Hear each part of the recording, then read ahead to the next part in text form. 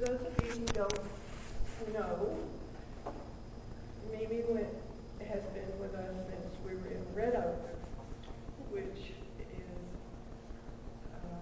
1971. Thank you. And we met in a school. We rented a school. Did we pay for it? I think. Or anyway, we rented a school, and we pulled all of our things in to teach the children, and then we had to take everything out. And so there were memories there of a very small group. For those of you who don't know, the church started in a home Bible study, and we then rented property until we could buy this. And Mimi and Dan have been with us all that time, and Mimi has consistently shown a love for truth, a desire for the nations to know Christ, and our missions efforts, I guess, from the beginning. And so you will, as you were doing your homework, you could see a love for truth.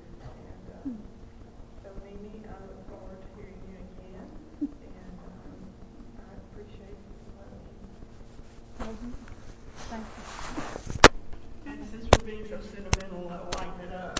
You never seen one of these and didn't get one? Cherie made these. I didn't make them. One of my clients makes them. Oh, okay. Her client. Would be fun. Okay. Are these so cute? They are. Actually, I think we're making history. I don't think we've ever had anything like this. I mean, We have the old and the new here this morning. yeah. Very old. Oh, man. Thank you, Beth. It is so good to be here with y'all. I guess a lot of you know my circumstances have changed at home, and so I'm not able to be here in the Bible study, and I really miss it. But I don't know. At the same time, I know that God has us all in different circumstances. I was thinking about it the other day that all of us who are here have so many different backgrounds. Some of us grew up in Christian homes, some did not. There are young women here, young mothers just getting started out. There are some part maybe halfway along raising the family. There are grandmothers, there are great-grandmothers, and let's see, there are widows. All kinds of circumstances and backgrounds for us, and yet we have this one thing in common, don't we? To come here and set aside time to learn about our Lord. We have the same God. Those of us, hopefully every one of us, know Jesus as our Savior. And so that's what has drawn us together. And, well, I'll say it later, I guess, but I was thinking about Ruth. She's one of the examples in the lesson, and how her past was not good. She was from Moab. That's where they worshipped idols. And yet, look how her life changed, how God changed her life. And so whatever our past is, whether it was what we think of as reasonably good or not so good, God can change all of that in our hearts right now. And I heard somebody just the other day on the radio say, we can't change our past, but we can change the future with God. So we don't have to live in the past, or we just have a wonderful future with Him. So I'm so thankful for that. Anyway, I'm glad to be with y'all today. I'll have this confession too. It has been really hard for me to focus in preparing, and I blame it on certain circumstances at home. Maybe so. Your circumstances may be the same way. Joanna and I were just talking about having a hard time focusing maybe in the last day or so, or for longer. Maybe you've got all these children running around and you're dealing with them, or all kinds of issues. So we all understand that. We understand each other. don't we, when it comes to that? So let's pray and start now. Father, I just thank you so much that I am able to be here today with these sisters in Christ. I thank you for how you've taught me over the years from your word and the faithful teaching of Howard and Beth and others in this church. You have blessed us tremendously, and I just pray, Lord, that you'll keep us, keep on, may our church continue to focus on you and your gospel in the years to come, whatever happens. And Lord, we know that Satan is after a church that stands for your truth and your gospel. And that's what we seek to do here. So I guess we shouldn't be surprised when his attacks come. But I'm so grateful, Lord, that you're greater than he is. Your word says, greater is he that is in you than he that is in the world. We know that's referring to your Holy Spirit being in us and Satan in the world. So thank you, Lord. You're so great and powerful, and you love us, and you've seen fit to bring all of us from our different backgrounds together into this church and into this ladies' study, and I thank you for that. And I know that we will one day all be together in heaven with you. What a wonderful future and prospect we have. And so we're grateful, Lord, for that. And I pray now that you will use this lesson in our hearts to help us and encourage us in our walk with you. In Jesus' name I pray. Amen. I thought I would start out reading from this book. I remember I read from it a few years ago in one of the classes, but it's just so, it's interesting and different to me. It's called How Readest Thou? You may be familiar with this man, J.C. Ryle. He lived from 1816 to 1900 and was a pastor, but it says that in his early days, he once believed that Christianity must be one of the most disagreeable occupations on earth or in heaven. That was the way he thought. And then God saved him and he became a pastor. But I love the way he puts things. And so I just thought I'd read some because one of the main focuses on our lesson is knowledge, that we are to gain knowledge of God and his word, how important that is. And so that's what he's talking about in this book.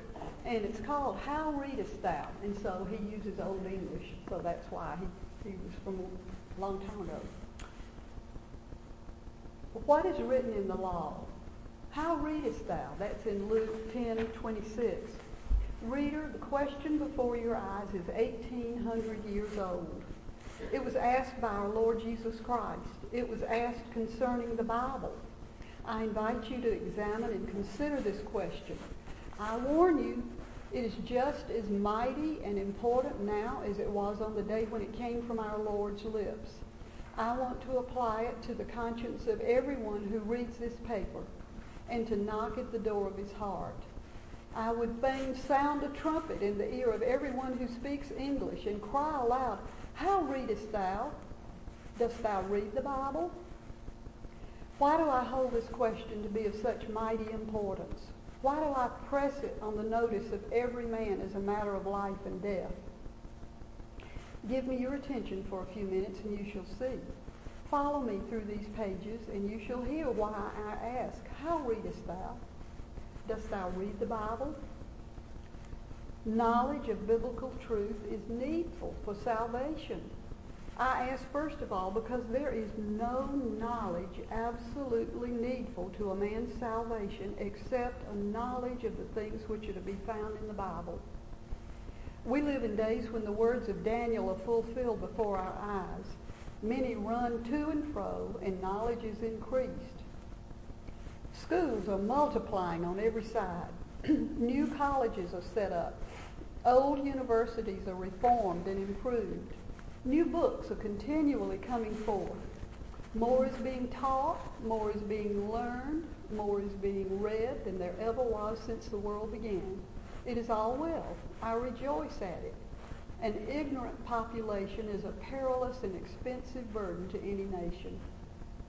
But this I say, we must never forget that all the education a man's head can receive will not save his soul from hell unless he knows the truths of the Bible.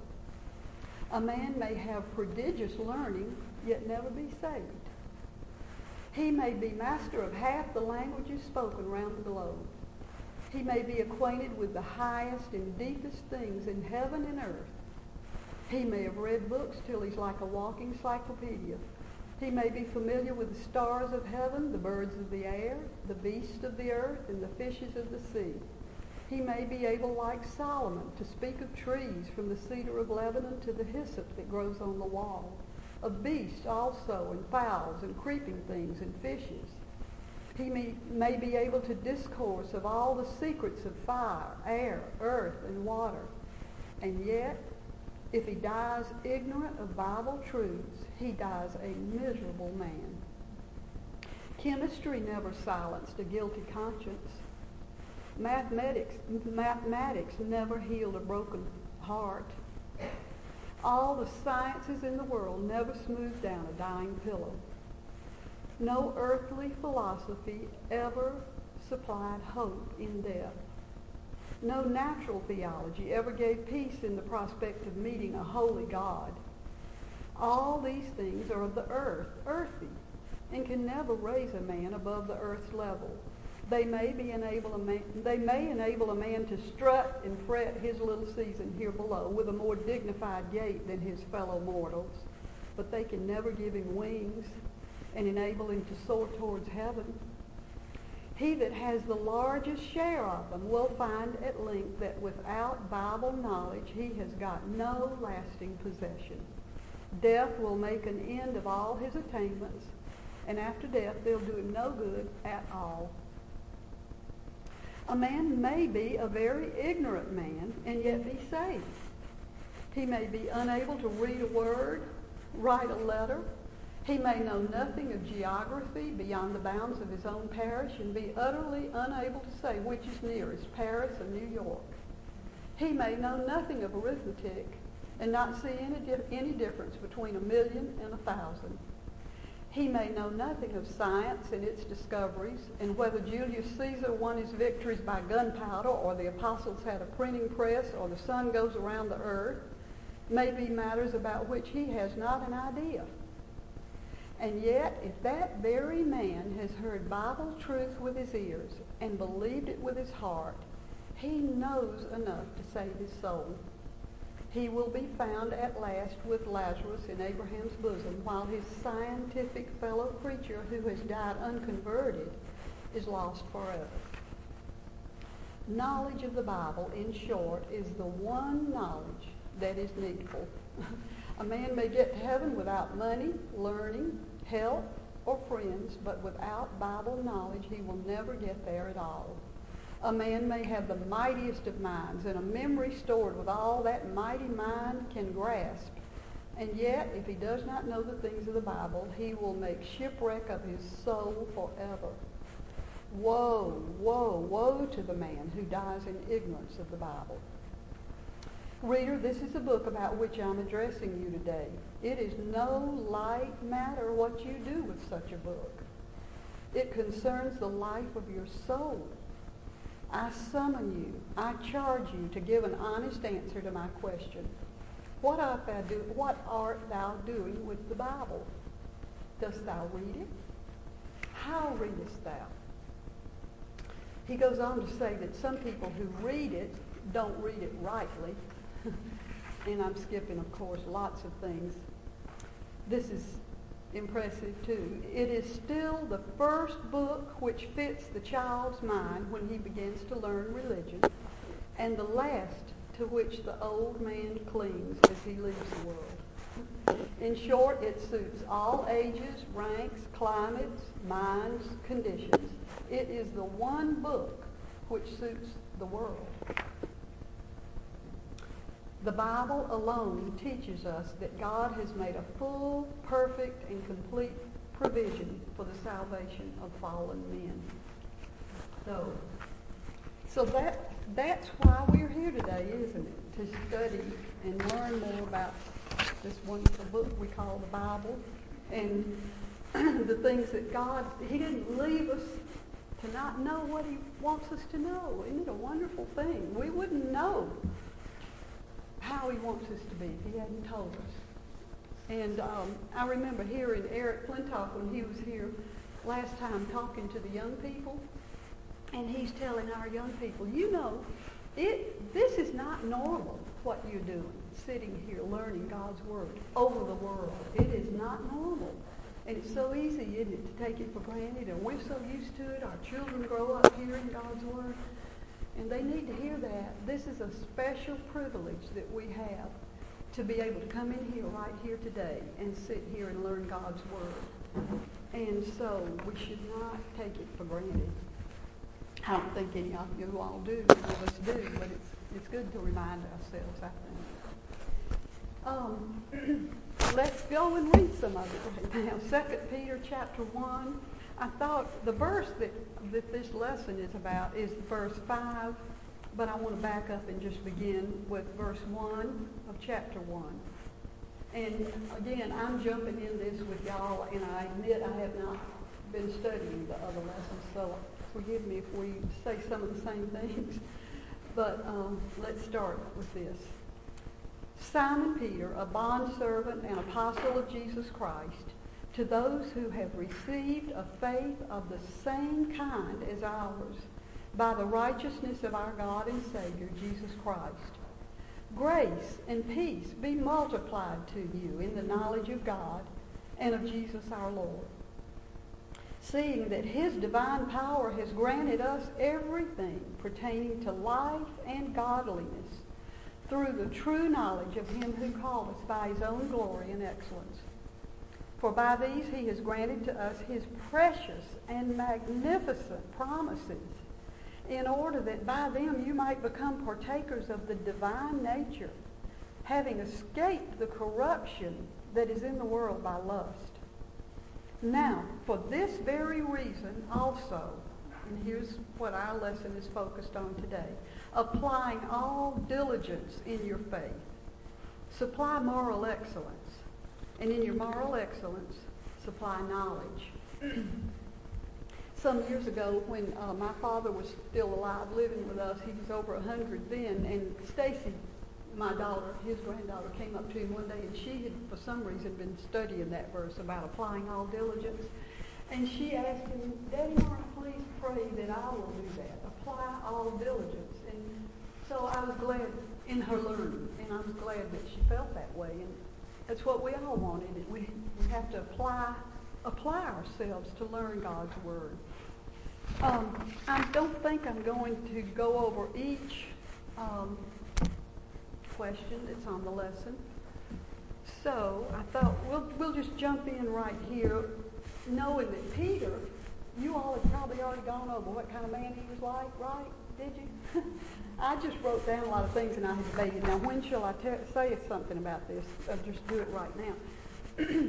When we think about Peter, I would never, and knowing what he was like in the early years, would you ever have thought he would write 2 books for the Bible?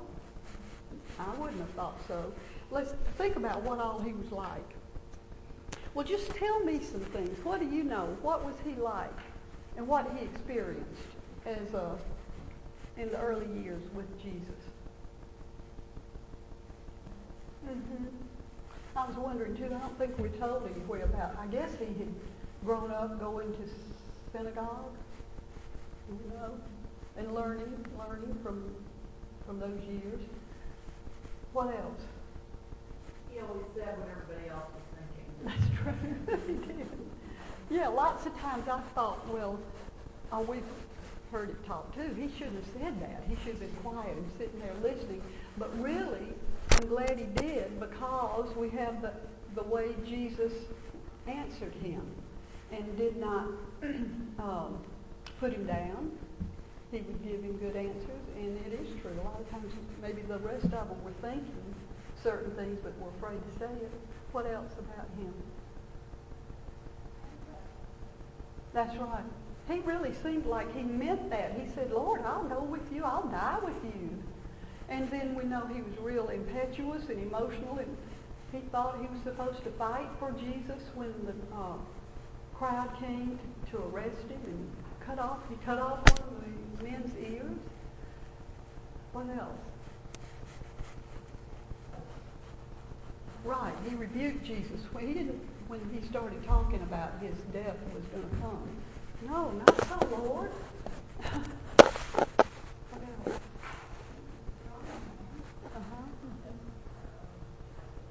Right. Can y'all hear that? How God used his natural boldness? Yeah. Anything else? Well, let's see. I had some other things down too. We know these things. He listened to Jesus teach. He watched him heal the sick. He watched him raise the dead. He saw him still a storm. He ate with him. Just normal things that we all love to do with each other. Eating with him. He touched him. He saw him feed 5,000 people with 2 fish and 5 loaves of bread. He saw him walk on the water. And then remembered, he said, Lord, let me come to you. And he got out and tried it too until he sank. He was so thrilled to meet Jesus. And then at one point, when the Bible says that some people fell away from following Jesus, he didn't. He didn't at that point. And then he was one of the 3 who was present at the Transfiguration. Think of that, getting to see that. He's the one who acknowledged to Jesus, you're the Christ. You're the Son of the living God. So he was convinced of who Jesus was. And then when the women came and told him, we've seen Jesus after he was raised from the dead. He's alive. He got up and ran. He was one of the ones who ran to the tomb and looked inside. And again, he was outspoken. He was boisterous and extremely emotional. And he thought for sure he would follow Jesus to the death. So then he denied him. And he was driven by fear at that point. And remember, he was afraid of just a little servant girl who said, you're with them, aren't you? And he cursed. Said, no, he didn't even know him. He didn't even know Jesus. But Jesus forgave him and restored him. And again, how encouraging that is to us when we fall flat so many times and don't live like we should in our homes or before other people. We can always start over. God gives his word says his mercies are new every morning. And I thought about his name is in the Bible, and all his faults are just right out there for all of us to see. How would we feel if it had been one of our names that everybody sees? But then it is a comfort because he was forgiven and restored and became so strong in the Lord. He became fervent. He received God's revelation, writing part of the Bible. And then we know that Jesus prayed for him. He told him, I prayed for you. He loved him anyway and forgave him. He empowered him. And so he does this for us. So, when we come to him and ask his help and forgiveness, he loves to help us. I'm so thankful he does. Let's look at number 2. We're going to, I don't know that I have the same page numbers that you have, but anyway, it's number 2. And Peter's telling us now what he's learned. He's had time to absorb so much about who God is and what God wants us to know. And I had asked that you go back and read chapter 1 through chapter 2, 3, and just to write down all those personal pronouns. He's writing to us. At that point, he's writing to believers, of course, then. But we're the believers now who benefit from this. just call out some of the things that you saw, the personal pronouns and what he has done for us. That's amazing. Do we have an excuse? No, not really. What else? You, that's us, all right. Well, and we won't go through all of it, but I just have them underlined and written down myself, and it took up a lot of space. We talked about it's your faith, your knowledge, your self-control, your perseverance, your godliness, your brotherly kindness. These qualities, if he said these qualities are yours, then you're neither useless nor unfruitful. And that is a real comfort to me. We may all be in some ways confined to our homes, or maybe we're not outstanding somehow in leadership positions or whatever, but God notices. He knows what we're like at our homes, in our quiet moments together. And he says, if we are learning those qualities, these different qualities that we're going to see, we're not useless or unfruitful. Isn't that great? That's exciting. Look at number 3. Now our verse for today begins with the words, now for this very reason. What's the reason he's talking about? What's he referring to? What he's just said. That he's granted us everything we need. That's the reason. He's saying then that we have these great and precious promises so that we can partake of God's divine nature, which is amazing. What is the one entity that Peter said we've all received? All of us have received. What? Faith. The precious faith. And what faith is that? You know, we hear people on TV talk about now, I have my faith sustains me, or I have faith, and they don't finish the sentence. What's he talking about? What faith? Right. Saving faith. Faith in Jesus Christ for salvation. That's what he's talking about. Those of us who have put our trust in Jesus alone and what he did for us in dying and paying for our sins. That precious faith, our faith must be in him. And since that's true, and we have this saving faith, what do we do now that we have it? Francis Schaeffer, a theologian who died some years ago, wrote a book in view of all that we have received from God. He entitled it, How Should We Then Live? How should we live now? Whatever our stage in life is, how are we to live now? And there are 7 qualities that are listed in verses 5 through 7 that he tells us we need to add to our faith. We add to it. Now, I think I may be skipping on down, but we know that we're to live by faith. Our works do not qualify us, really. I mean, we belong to him through faith, but we're to work on these things and let him work these in us. And what are they? Somebody just call out the 7 qualities? Okay. And so again, I did skip ahead. The next one I'd question was, do you ever feel like you're useless or unfruitful as a Christian?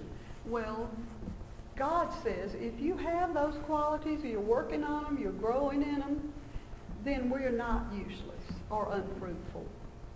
And then in number 7, we're to do it with all diligence. It's not a lackadaisical way of living life. It does not just happen automatically that we all become sweet old ladies. We have to work at it. And we start when you're young, letting God change our thinking and the words we choose to say and the attitudes and so on. Did anybody look up what does the word diligence mean? Enthusiasm? Okay. Mm-hmm. With purpose. What? What'd you say? Stick-to-itiveness, that's good, yeah. Earnestness, I saw. Zeal, and sometimes haste, and carefulness. Carefulness. Persistence. Yeah, right. That's what we're to do. We're to get with it. That's right. Okay, then, I'm sorry. We do. You are absolutely right. And quite often, God, I've learned, and I'm sure maybe you have, that He brings things to the surface in our lives and hearts that maybe we didn't even know were there or that we needed to work on. And it's not always fun or easy either, but God, pruning hurts, but it's good for us. So we must remember that. No. Yes. Did everybody hear that? Say it louder.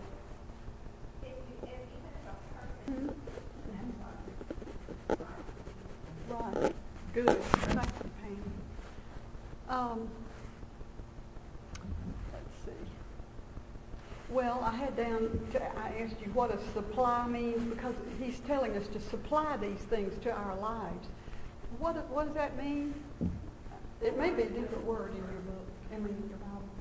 I looked it up in the children wanting. Add something essential or what? Wanting. That is lacking. Well, I found something too that said to supply fully or abundantly. And the example it gave, where I looked it up, it said that in ancient Greece, that word was used in choreography or for one who paid or supplied the expenses for some chorus or plays or so forth. And it came to mean support in God's Word, to support our faith in a sense with these virtues. So what's the first virtue that we see we need here? What? Moral excellence, yeah. And also, what all does that mean? What would that cover? Moral excellence. In what way in our life? I mean, what does that mean? Goodness? Doing what's right? Yes. That's good. What I found too was that in the Roman culture, it meant that a person was characterized by the finest of Roman manhood, strength and valor and courage and excellence, high character overall. Not just, we would generally think of moral excellence maybe in a sexual term of being faithful to your husband and so on. But it is that, but there's all this other too. Just a high character overall.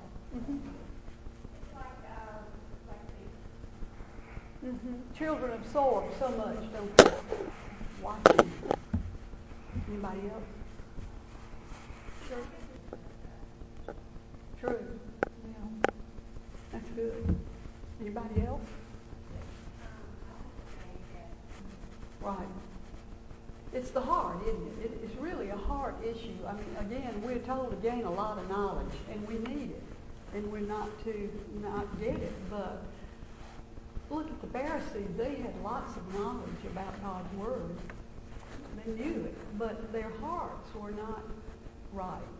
It's sort of like what J.C. Ryle said. They read the Bible, but how did they read it? They didn't apply it. When Jesus was standing in front of them, the Son of God, they weren't really believing him. So again, I would encourage all the ones who are still raising children too. Yeah, they need to learn God's Word, learn verses, memorize them, but don't just assume because they know the right words and know the Scriptures that their heart is toward knowing God and trusting Him. We can know the right words, and they can, but then those of us who have grown children now and grandchildren, we've seen what that's like.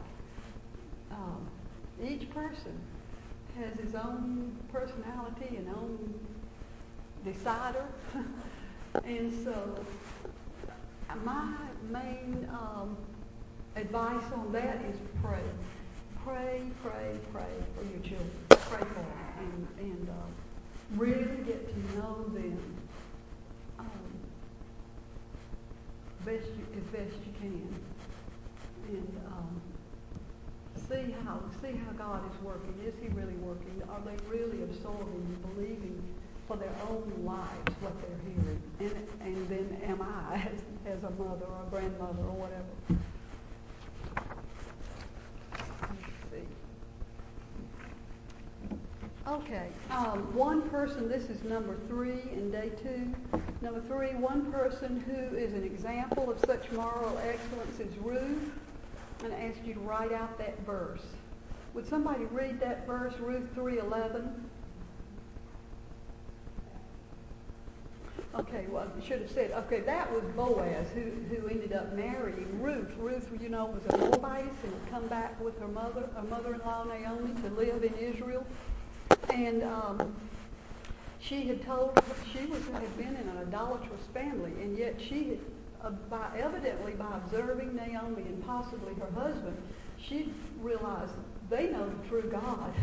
And so she said, your God's going to be my God, and your people my people. And so that was the way she lived. And when they were back in Israel, she was committed to her mother-in-law and her well-being. And so her reputation was known. That's what Boaz told her. All the people of my town know that you're a virtuous woman. And so her past was not good, but she was changed. So we are to begin to add to our faith as well and grow in grace. And it is a growth process. It takes time, and we have to remember that too with our children, I think. Not to expect too much of them until they've had time to grow and learn how to trust God, how to live for Him. Okay.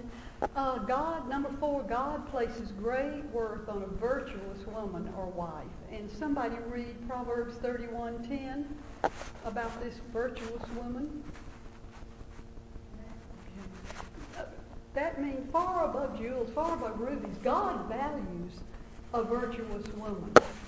That's extremely important, extremely valuable to Him. And so, again, we can't become all this on our own, of course, just by hard work. It's God working in us. It's His Holy Spirit working in us. And we just have to ask Him. Ask Him for help. He loves to help us. And be in His Word, and He helps us.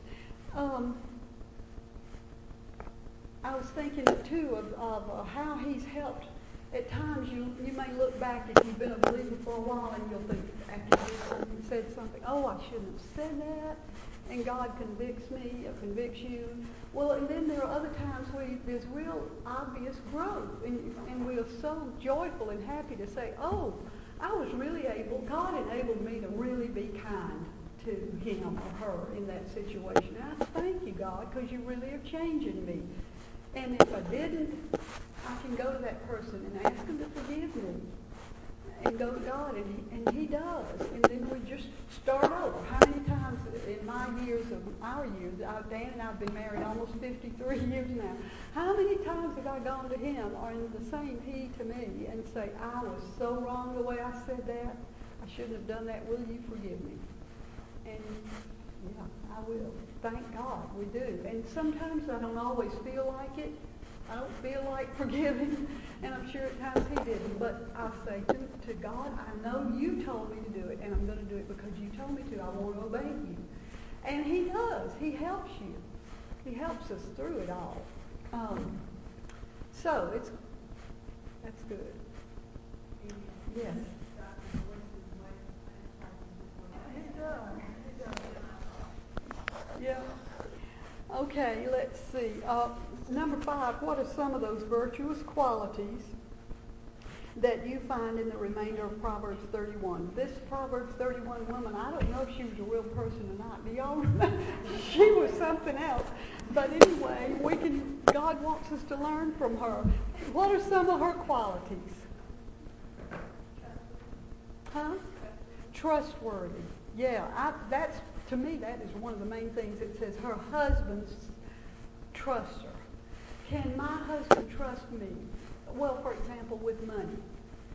Can he trust me? Am I going to go out and overspend or add too much on the credit card? Can he trust me that when I'm with my girlfriends, that I'm not going to run him down and bring up his faults? I hope he doesn't do that. I don't think men do that, maybe like women might do, where we get in a group and just start falling in line and saying things that would be very hurtful. So, what else? How else would we want our husbands to trust us?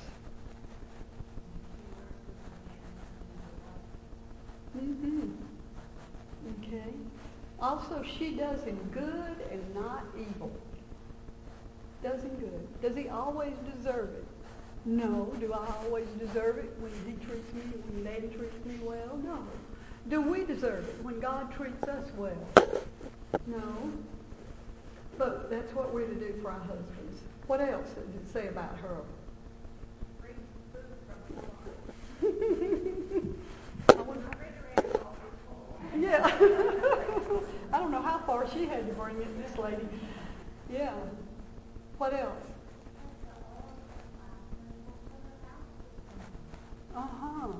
Had a warm house, okay. In the cold weather. And it said she wasn't afraid for the cold for her children. She had things that they needed to wear to keep warm. What else did she do? She speaks with wisdom and kindness. Lord, was that kind what I said? Help me. And he will. He does. That's what's so wonderful. What else? What about her?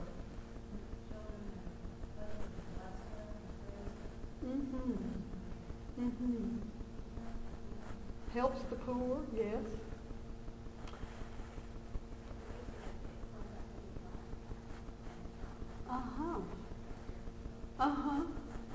That's important. It sure is, as a young mother especially, with all you have to do. It's so easy to neglect yourself. You're so busy with the children and put them before you do it. And it has to be that way a lot. I find it kind of made on it like that. She did all things well, and she made things easy. Yeah, I've always loved doing things in my own home. To me, if you've always wanted to be a decorator, decorate your home however you can. To me, it's a pleasure and a joy to do that. And as a woman, you can have so many careers in your home if you don't need to work outside. I'm not saying that. But look at all the things. You can be a nurse and take care of your children when they get hurt. You're a chef. You cook the food. You're a cleaning lady. Clean the toilets. Do laundry. Maybe sew. Everybody does sew. But if you can, what else? What else do we do?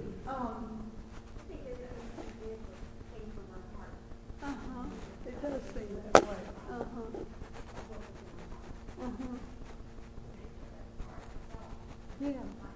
Yeah, I can remember years ago going to the store with just a certain amount of money. And it hadn't changed a whole lot now, but then, anyway, ask God for help and just finding all kinds of things on sale. And it's fun to see how you can do that. Well, he lists so many things about this woman. I think Good. All right, let's move on then. The second quality that we are to add to our faith is knowledge. I have down that this kind of knowledge that God is talking about, does it come from just intellectual pursuits? No, and that's not wrong. Intellectual pursuits are not wrong. They can be very good. But he's talking more, I think, about spiritual knowledge, which comes through the Holy Spirit, and it's focused on the person and the Word of God. That's what he's wanting us to grow in. And two familiar women that I put down that we all know about, Mary and Martha. My great aunt Carlton, I used to go to watch her do things, cook and stuff in her house, and she would just talk to me, and she said, I've always felt sorry for Martha because she was just busy doing stuff. And so, in a way, I guess we can identify with her. We stay so busy, don't we? We can stay so busy, and we're too busy sometimes. And so she's upset because Mary wasn't helping her. And I thought I'd probably be that way too. And she said, Lord, tell Mary to come in here and help me. I'm trying to get all this food ready, and you're here and others, I guess. And Jesus, what did he say to her? Mary's chosen the better part. He said, Martha, Martha, only a few things are needful. I thought maybe a sandwich or something, and that Mary had the spiritual insight that she needed to sit and hear what Jesus was saying. And so that's why he said she's chosen the better part, and it won't be taken away from her. What we learn and know about him, it won't be taken away from us. Whatever happens, it won't. And so,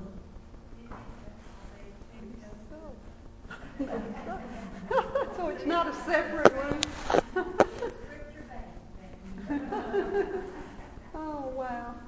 So that's what we want to do. And you've chosen the better part today. There's no telling how many things all of us could be doing today, and they're needful things, but to take the time, set it aside, and come and sit and just take a deep breath. And I know how that is as a young mother once you all get here. But do you know it doesn't change much when you get old, does it? It's still, I'm glad I'm here. That's the way I feel every Sunday morning when we pull in. We made it. And I'm thankful. So that's the better part, to learn and grow in Christ. Now, the scriptures are full of verses on knowledge. This is day 3, number 1. And what does Proverbs 1:7 say about knowledge? Produces? Okay, my version said it's the beginning of knowledge, but it would be both then. The fear of the Lord. We need to have a healthy fear of him. Not terrified in that sense, but a healthy fear of God is a good thing. Yes, he is love, and I'm thankful for that. But he's also, there's another verse in there somewhere that says, behold the goodness and severity of God. He's also the judge. And so a healthy fear. I think about my own father. I just remember not wanting to displease him because I loved him and because I knew he loved me. You just don't want to displease him and incur his discipline. Why, if I don't need to? So that's a good, healthy fear. And on knowledge, we know only God has perfect knowledge, but he's willing to share his knowledge with us. That's what this wonderful book, the Bible, is all about. I wanted to use just this last bit about Peter himself. Let's see, I may skip some more of these things that we had down about knowledge, but I'll just call some of these things out. Wise people, it says, store up knowledge. If we are wise, and we want to be, don't we? We're going to store up knowledge and learn all we can about him. We never can get enough. We need to read his word over and over and over again. Dan and I do that every day. I'll just give that as a testimony as an old lady. How much we enjoy sitting and reading God's word, and we've read through it, I've forgotten how many times now. But still, learning. So many times one of us will say, well, I didn't know that we read, and I will have had it underlined. Obviously we've read it before, but a lot of times, like Becky said, due to our circumstances, whatever we're going through, a lot of times a certain verse will jump out at us that maybe before we just kind of read over. Keep learning, keep growing. Then Colossians 2:3 says, in whom, speaking of Christ, are hidden all the treasures of wisdom and knowledge. It's all in him. The knowledge of him is a treasure. So, also in 1 Corinthians, we are admonished that knowledge can puff us up. We have to guard against that. But love edifies. How do we use the knowledge that we've got about God with other people? Say, for example, with an unbeliever or some other fellow Christian who may not know some of the things you know. How do we use it? How should we? What? Lovingly. Mm-hmm. Carefully. Not trouncing someone with what I know. Kindness. Humility, that's good, yes. Yes, because we don't have, God says we don't have anything except what He's given us. So that should cause us to be humble. Then Ephesians 3:19, to know the love of Christ which passes knowledge, that you may be filled with all the fullness of God. The love of Christ is so great that it's beyond our understanding. So, what a wonderful gift we have from God. And then I just wanted to go on over here to some things about Peter and how he was changed on the last page there. Well, actually, it's number 4 on mine, under day 3. We know that Peter was lacking in moral excellence, wasn't he? And in courage and conviction, when he denied Christ, he was lacking that.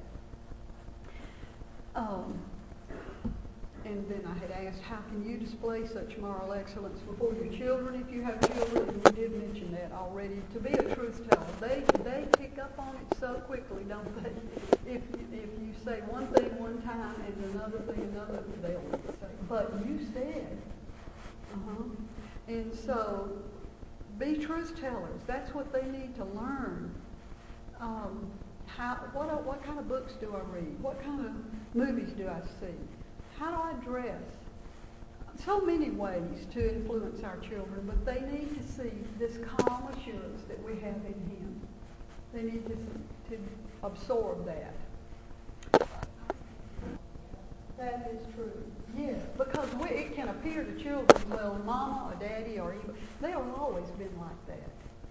You know, and we haven't. And it's good for them to hear our own testimonies of how we came to know Christ.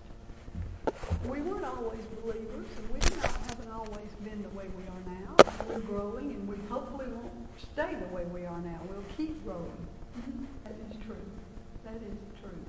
And we fail so many times. I remember, too, still, children are very forgiving. If you, as a mother, if you lashed out somehow, you know how it is. Sometimes you just get...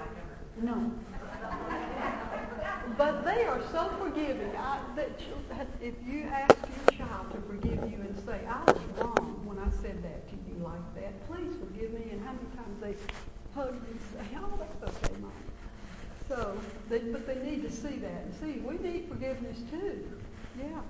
Well, just in the time we have left, I wanted to just think about what God did in Peter. Once the resurrection had happened, he's seen the risen Christ. He's been forgiven where he had denied him so and cursed and said, I don't even know him. Jesus has forgiven him. And remember, they sat there at the breakfast by the sea, and Jesus asked him 3 times, Peter, do you love me? And on that point, this may sound foolish to y'all, but it was not until a few years ago that it really dawned on me that God wanted me to love him. I believed him. I believed his word. And I knew the 10 Commandments. You shall love the Lord your God with all your heart.